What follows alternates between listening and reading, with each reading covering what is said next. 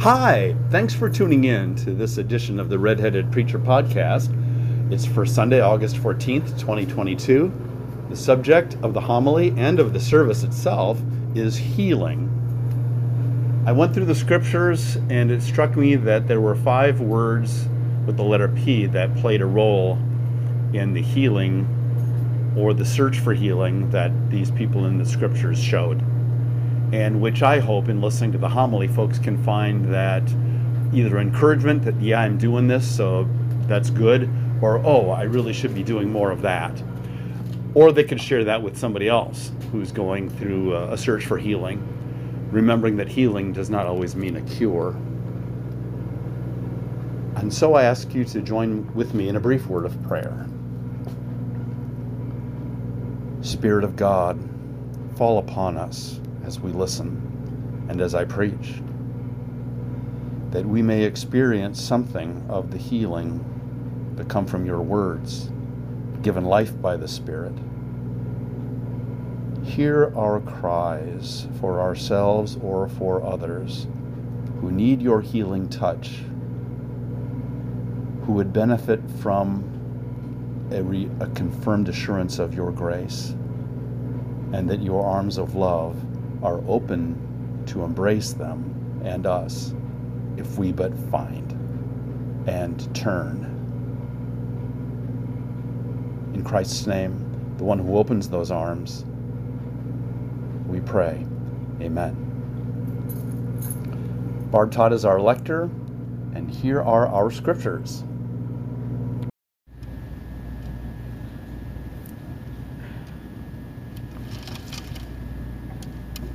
Our first reading is from the book of 1 Samuel, chapter 16, verses 14 through 23. Saul is king over Israel, but begins to have health problems. Now, the Spirit of the Lord departed from Saul, and an evil spirit from the Lord tormented him. And Saul's servant said to him, "See now, an evil spirit from God is tormenting you. Let our Lord now command the servants who attend you to look for someone who is skillful in playing the lyre. And when the evil spirit from God is upon you, he will play it, and you will feel better." So Saul said to his servants, "Provide for me someone who can play well, and bring him to me." One of the young men answered, "I have seen a son of Jesse the Bethlehemite, who is skillful in playing, a man of valor, a warrior, prudent in speech, and a man of good presence, and the Lord is with him." So Saul sent messengers to Jesse and said, "Send me your son, David, who is with the sheep." Jesse took a donkey loaded with bread, a skin of wine, and a kid, and sent them by his son David to Saul. And David came to Saul and entered his service. Saul loved him greatly, and he became his armor-bearer. Saul sent to Jesse, saying, "Let David remain in my service, for he has found favor in my sight." And whenever the evil spirit from God came upon Saul, David took the lyre and played it with his hand, and Saul would be relieved and feel better, and the evil spirit would depart from him. This ends the reading from 1 Samuel. Our epistle lesson is one we might expect to hear on a Sunday, featuring a service of healing. It is James chapter 5, verses 13 through 16. James is giving some closing exhortations as he finishes his letter. "Are any among you suffering? They should pray.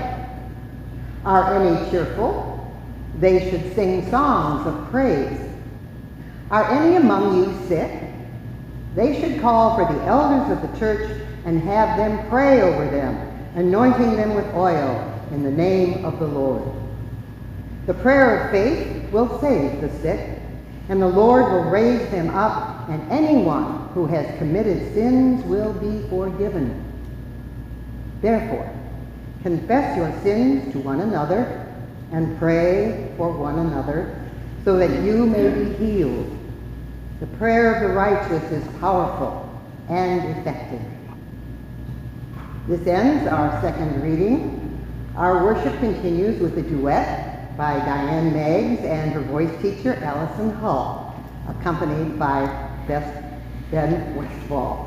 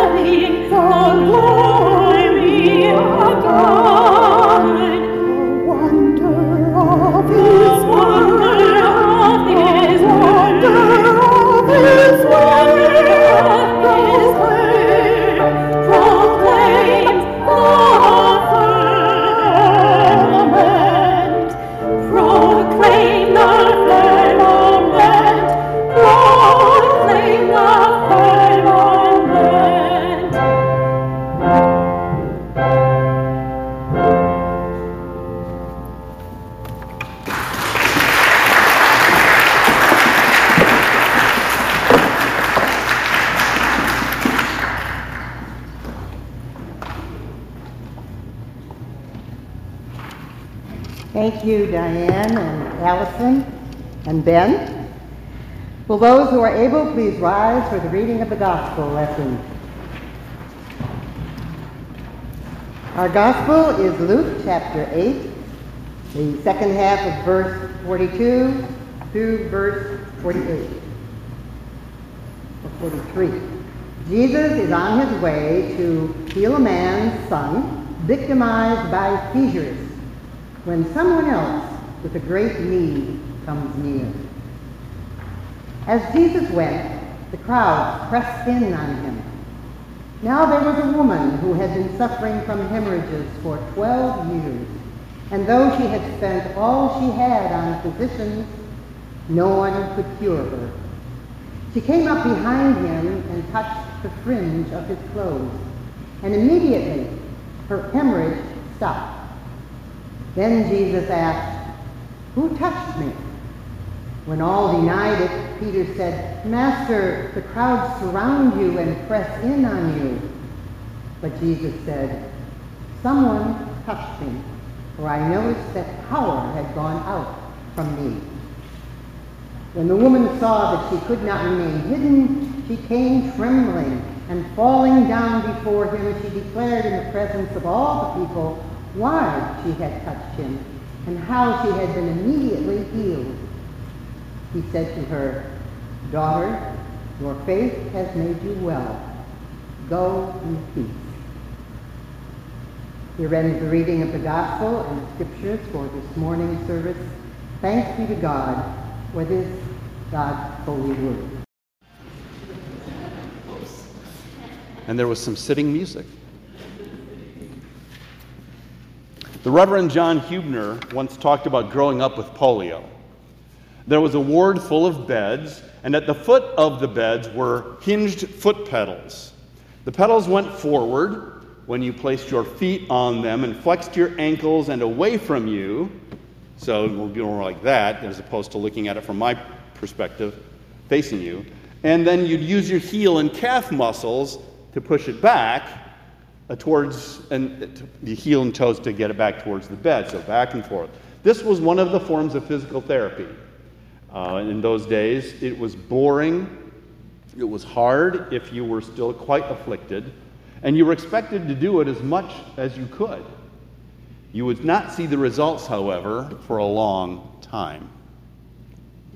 Reverend Hubner went on to say that some of the boys in his ward got too frustrated, too tired, too bored, or too something to keep it up over the long haul, and they stopped. He noticed, while he kept at it, that their progress stopped. He, however, did not stop. Boring day after boring day, back and forth, he did the therapy. Ultimately, he overcame the effects of polio and walked without difficulty. Chuck Kessler, the same thing. Those who quit were not healed. Persistence is the first of 5 P's of healing this morning. John and Chuck are not in the Bible, but the woman who had been suffering from hemorrhages for 12 years and had spent all she had on physicians is. She did not quit or surrender to the debilitating consequences of her ailment. She kept on trying to be cured for 12 years. And when she heard Jesus was coming through her neighborhood, she went. She persevered. She persisted. It's easier said than done, especially when the fruit of persistence is a long way off, if promised at all. Although it's not one of the 5 P's for today, persistence needs patience to keep on trucking. Sometimes when we or a loved one need healing, resistance shows up. Procrastination, excuses, denial. What the woman in Luke shows us is not only how important persistence is to healing, but also proactivity. Our doctors might be proactive in running tests, and that can save your life, as I experienced with my GP and the PSA test she opted for one day. The woman in Luke not only took the initiative to see doctors for 12 years, she also sought Jesus and touched the fringe of his clothes. If you've been hospitalized, you know how valuable it is to have an advocate, someone to lobby for you. In the case of the woman in Luke, she had to be her own proactive advocate. Let me share with you this story. Barbara was 31 and a mother of 3 children, and she was staring at possible thyroid cancer. As she awaited the results of the tests, she revisited what she knew of her faith and found that she had more than a little faith in God. Dale Matthews recounts, "Given her intimate familiarity with the Gospels, it is not surprising that Barbara found a metaphor for her personal healing in a Bible passage. One Sunday, as she was praying in church, the Gospel story of the woman with the hemorrhage kept coming to her mind. The woman wanted to be healed, but she did not want to bother Jesus. So she approached him in a crowd and touched his robe, Barbara explained. Of course, Jesus knew what happened and praised the woman for her faith. I wanted to be like that woman. As Barbara prepared to go up to the altar for communion, she suddenly thought, I could be like her. An Episcopalian, Barbara viewed the priest who was presiding at the Holy Eucharist as a stand-in for Jesus during the service. She decided she would touch the priest's robe when he gave her the communion wafer. I touched his robe, and he couldn't have known that I did, though he did know about my cancer, she remembered. He did something in that moment that I'd never seen him do before. He put down the paten with the wafers and came over to me. Laying both hands on my head, he prayed for my healing.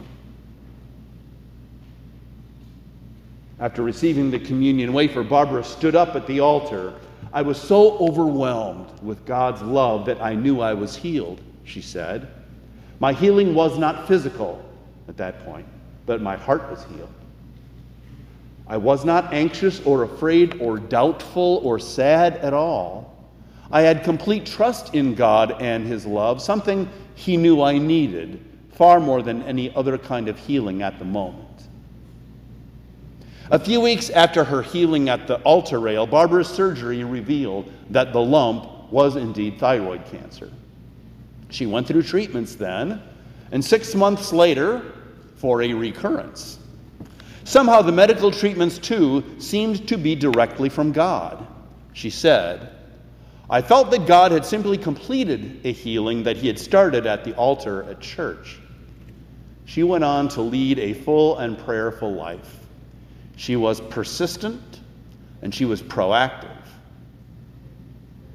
Saul and his servants in 1 Samuel, knowing he needed help, were proactive in thinking about spreading a dragnet to find someone who could skillfully play the lyre and to bring him or her to Saul to play and ease his suffering. And so they found a solution. It seems like they didn't even leave, the area where they were together. One young man knew of David and what he could do and who he was, and that was it. Our next P, so that's another example of being proactive. Our next P I find a little harder to articulate. That is power. Jesus' power. Then Jesus asked, who touched me? Someone touched me, for I noticed that power has gone out from me. Power had gone out from him.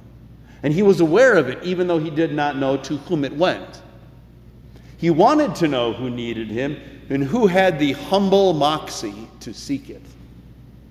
Who had the faith to touch him? For as Hebrews 11, verse 6 would teach, whoever would approach God must believe that he exists and that he rewards those who seek him. Jesus has power to heal. Yet after mentioning this power going forth from him, he ends our story by blessing her, daughter, your faith has made you well. Go in peace. I find it a little hard to talk authoritatively about the power of Jesus to heal, partly because it feels like I'm setting boundaries for him by giving a definition or a description. And I'm not going to do that. As Barbara's story confirms, there is inner healing that is deeply linked to Christ received by faith. She related it to God's love. It consecrated her whole approach to whatever came next. Power from Christ. Our assurance of pardon today reminds us there is an eternal and profound healing power from Christ as he went through his passion and death, as we interpret Isaiah 53. Spiritual healing for sure, forgiveness and grace. But can it not in the Spirit extend to physical or medical healing in some way? Who will limit what God can do? I always enjoy the words of a former fellow religious volunteer at Cook County Jail. Tim said, I believe that God heals, but I also wear glasses. Jesus exerts his healing power through many channels, I believe, one of which is our second to last P, prayer. Remember, Barbara's proactive touching of her priest's garment was after prayer. And he prayed with her after pressing pause on communion. James 5 also exhorts those who are ill to pray, to call for the elders to pray over them with the oil anointing and laying on of hands, and to pray confessions to each other for forgiveness, another kind of healing, mercy. If you and I did not believe prayer plays a role in our healing, why is it such a major part of our pastoral prayers? And, I imagine, our personal prayers too. Roman Catholic laywoman and chaplain Joyce McCullough said, "Somehow, in my being with patients, I will hope they would get a sense of God's love and compassion. I pray for healing in whatever way they might need, in body, mind, and spirit. Prayer is always answered, maybe not in a way that can be seen as a physical cure, but effects of prayer," she said, "come through a sense of peace, comfort, insight, even crying." I'm also reminded that the elders in James 5 do their thing, quote, "in the name of the Lord," or calling on the authority of the Lord. The power in the name, in prayer, is real. A 1995 issue of Presbyterians Today shares this man's experience. One of the patients at the community hospital in Milford, Connecticut, where I regularly visited, was a tough-looking man with long hair and a shaggy beard, not a member of my church, whose face was screwed up in pain from an intense and mysterious headache. He was hurting so badly he could barely talk, but he managed to communicate that the hospital did not know what to do for him. I offered a very simple prayer for healing, asking that God would ease his pain and make him well. His eyes stayed closed after the prayer, more from pain than from piety, and he gave me a nod of thanks as I left. The next day, he looked like a different person, and he greeted me with a big smile. The headache was gone, he announced, and the doctors did not know why or how. Our prayer had been answered. Frankly, he said, I was amazed. A little of God's power had flowed into the life of one man. Never again would I be casual with prayer. Persistence, proactivity, power from Jesus, prayer, and the last one, which really deserves more time, but time is running out, people. It is the elders who were to be called to pray, anoint, and lay healing hands. It was the servants of Saul, and then David's own skill, which gave temporary healing to Saul's torment. It was the priest whom Barbara touched, Jesus whom the original woman touched, the community to whom James writes, therefore confess your sins to one another and pray for one another so that you may be healed. It is people who physically touch us, validating us and our feelings. It is people and doctors and nurses who use needles to inject us, who wipe our tears away, who hug, who forgive, who listen, who anoint us with oil and show forth God's love, which has healing power for us. People, as much as prayer and power and persistence and proactivity, people are a P for healing. People are often the channels of the gifts which mend us. That's how God works most of the time, through all of these, and not just these 5, but often using people. And that's good news. Amen.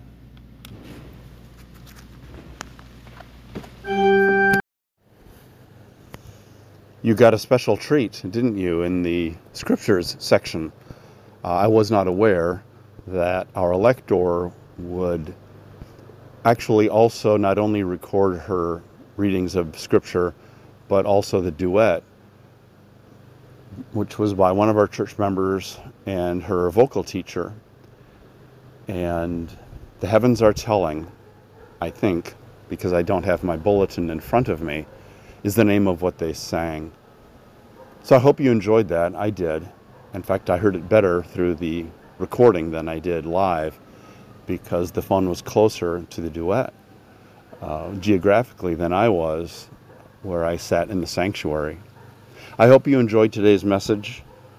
I find preaching on healing always a little difficult because I project in my head that people are thinking, why not? About healing. We preach about God healing people, but this message, for example, didn't talk about why people are not healed. We don't know the answers to that, really. I mean, at times we might be able to point fingers, but when we get into the blaming of God, that's more than a homily, and was not my intent for this message. So, but I'm always aware of that when I preach about healing, so there's a good bit of trepidation. Next Sunday, I'm not positive what the message is going to be about, but it will be on August 21st, and I'm looking at the scriptures, and it could be from Psalm 71, the first 6 verses, and another healing story from Luke of a woman who'd been in the bondage of pain for longer than 12 years. I've looked ahead. I just have to make a decision about that. So until then, please receive my gratitude for listening to this edition or any edition of the Red-Headed Preacher podcast. And also, as I try to say every week, may God bless you and God bless your week. Amen. Like what you've heard? Hit subscribe to follow and get updates on our newest additions to the Red-Headed Preacher. We'd love it if you'd give us a 5-star rating and review wherever you listen to podcasts. You can find us online under most social media platforms by typing St. Peter UCC Skokie in your browser. Donations are much needed and very welcomed. You can donate to us by going to paypal.me/St. Peter UCC Skokie. This information and more can also be found in the show notes wherever you listen to our podcast. Thank you so much